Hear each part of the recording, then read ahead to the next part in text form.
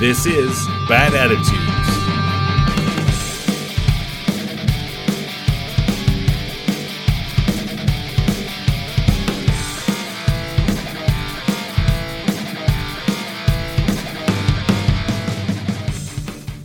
Hello, friends and strangers.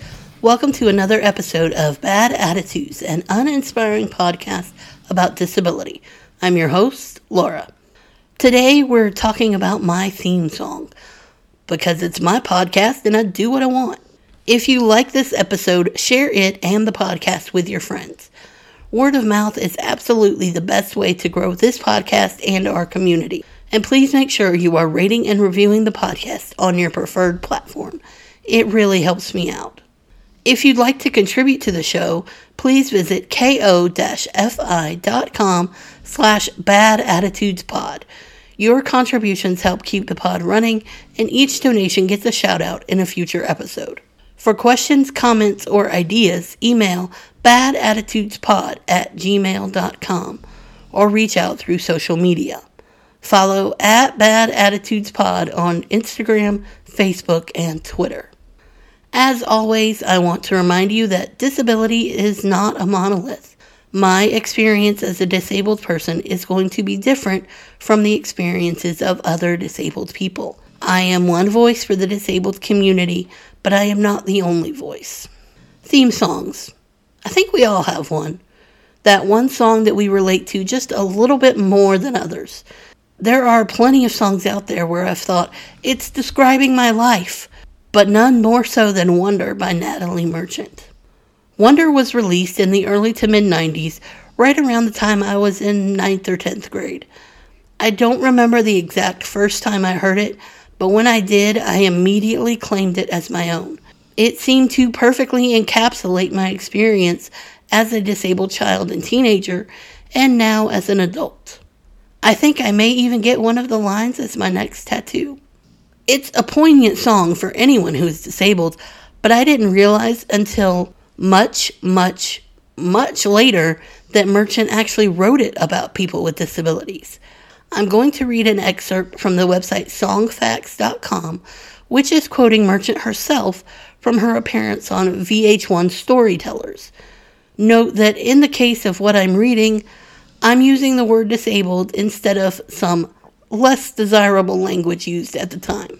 Quote, "When I was 13 years old, we're talking 1976, I spent my summer working as a volunteer for a bunch of hippies, basically, that got a seed grant from the Carter administration, which had a lot of really wonderful programs for the arts.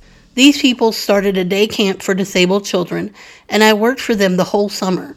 A lot of these children were institutionalized. Their parents had left the scene a long time ago. From an early age, I had that contact with children who had disabilities. I had lost my fear of intimacy with them, especially with Down syndrome kids. They could be really unpredictable, and up to that point, I had been a little frightened of them. I maintained some of the friendships with those kids, and I was always open to meeting children with disabilities. So when I wrote the song Wonder, I wrote the song about a woman who was born with disabilities that seemed insurmountable, but she did overcome them greatly because she had a loving family, especially her adoptive mother. I've met a lot of people through this song, and they've told me they've taken it as their song, that it describes them. It describes their strengths in spite of what others would see as deficiencies." End quote. First, I want to say that I appreciate that Merchant admits to a fear of disabled people. Most non-disabled people do fear disabled people and disability, but won't admit it because it seems like a weakness to be afraid of such a thing. But we all fear the unknown, and clearly, working with and getting to know these kids helped Merchant overcome her fear to the extent that she was open to meeting other disabled people over the course of her career.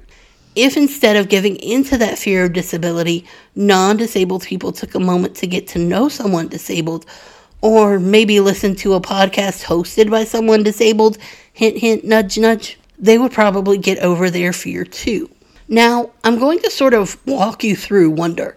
I'll play some clips for you and explain how they relate to me and why I feel so entangled with this song. I'll also leave a link to the song in its entirety in the episode description. Doctors have come from distant cities just to see me stand over my bed, disbelieving what they're seeing. When I was very young, like 3 years old or so, my orthopedist used me in a presentation at a medical conference. I have no memory of this event, nor do I even know what really went on, only that it happened. There was also more than one occasion when I was used as a teaching tool. I don't recall what was said, but I definitely recall occasions where multiple young doctors were standing over me, listening to my doctor. Newspapers ask such intimate questions, they want confessions. Reach into my hand, they try to steal the glory of my story. I think I've mentioned this before, but when I was around 12, a friend of mine who was paralyzed and I started going around to the younger kids in our elementary school talking about what it's like to be disabled. Thanks to the promotional efforts of my mom, we were written up in the local paper. I don't remember the reporter asking super intimate questions, but it's an intimate experience nonetheless. Being interviewed is weird. I've done it a couple of times since, and it never stops being weird, especially if you're not that interested in being the center of attention. This next bit might be my favorite. People see me, I'm a challenge to your balance. Well, I'm over your heads, how I confound you and astound you to know I must be. I'm a challenge to your balance. If that does not sum up the disabled experience, I don't know what will.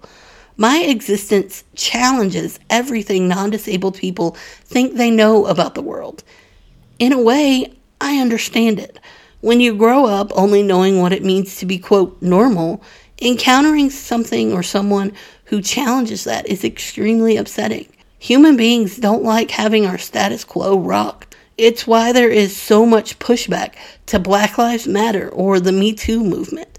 Acknowledging the foundational racism and sexism and ableism built into our system shakes up everything we have ever known. People don't like change, even when that change is good and necessary.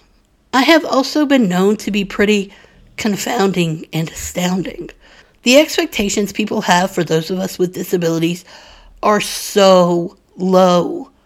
It's why inspiration porn exists. They expect so little of us that to not expect just a smidge more of themselves would be unthinkable. Many times I have subverted people's low expectations of me. They don't expect me to be smart. They don't expect me to be talented or eloquent or opinionated or to challenge them. I think people are most surprised when I talk back. Not in the sense of speaking in response to them, but in the sassy sense. When I talk back. When I put them in their place, when I call out their ableism.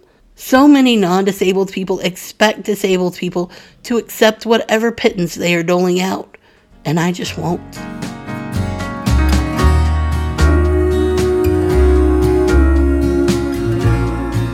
I believe fate's smiling and destiny. After she came to my cradle, no, this child will be able. Laughed as my body she lifted. No, this child will be gifted. Laughed as she came to my mother. No, this child will not suffer. With love and with patience and with faith.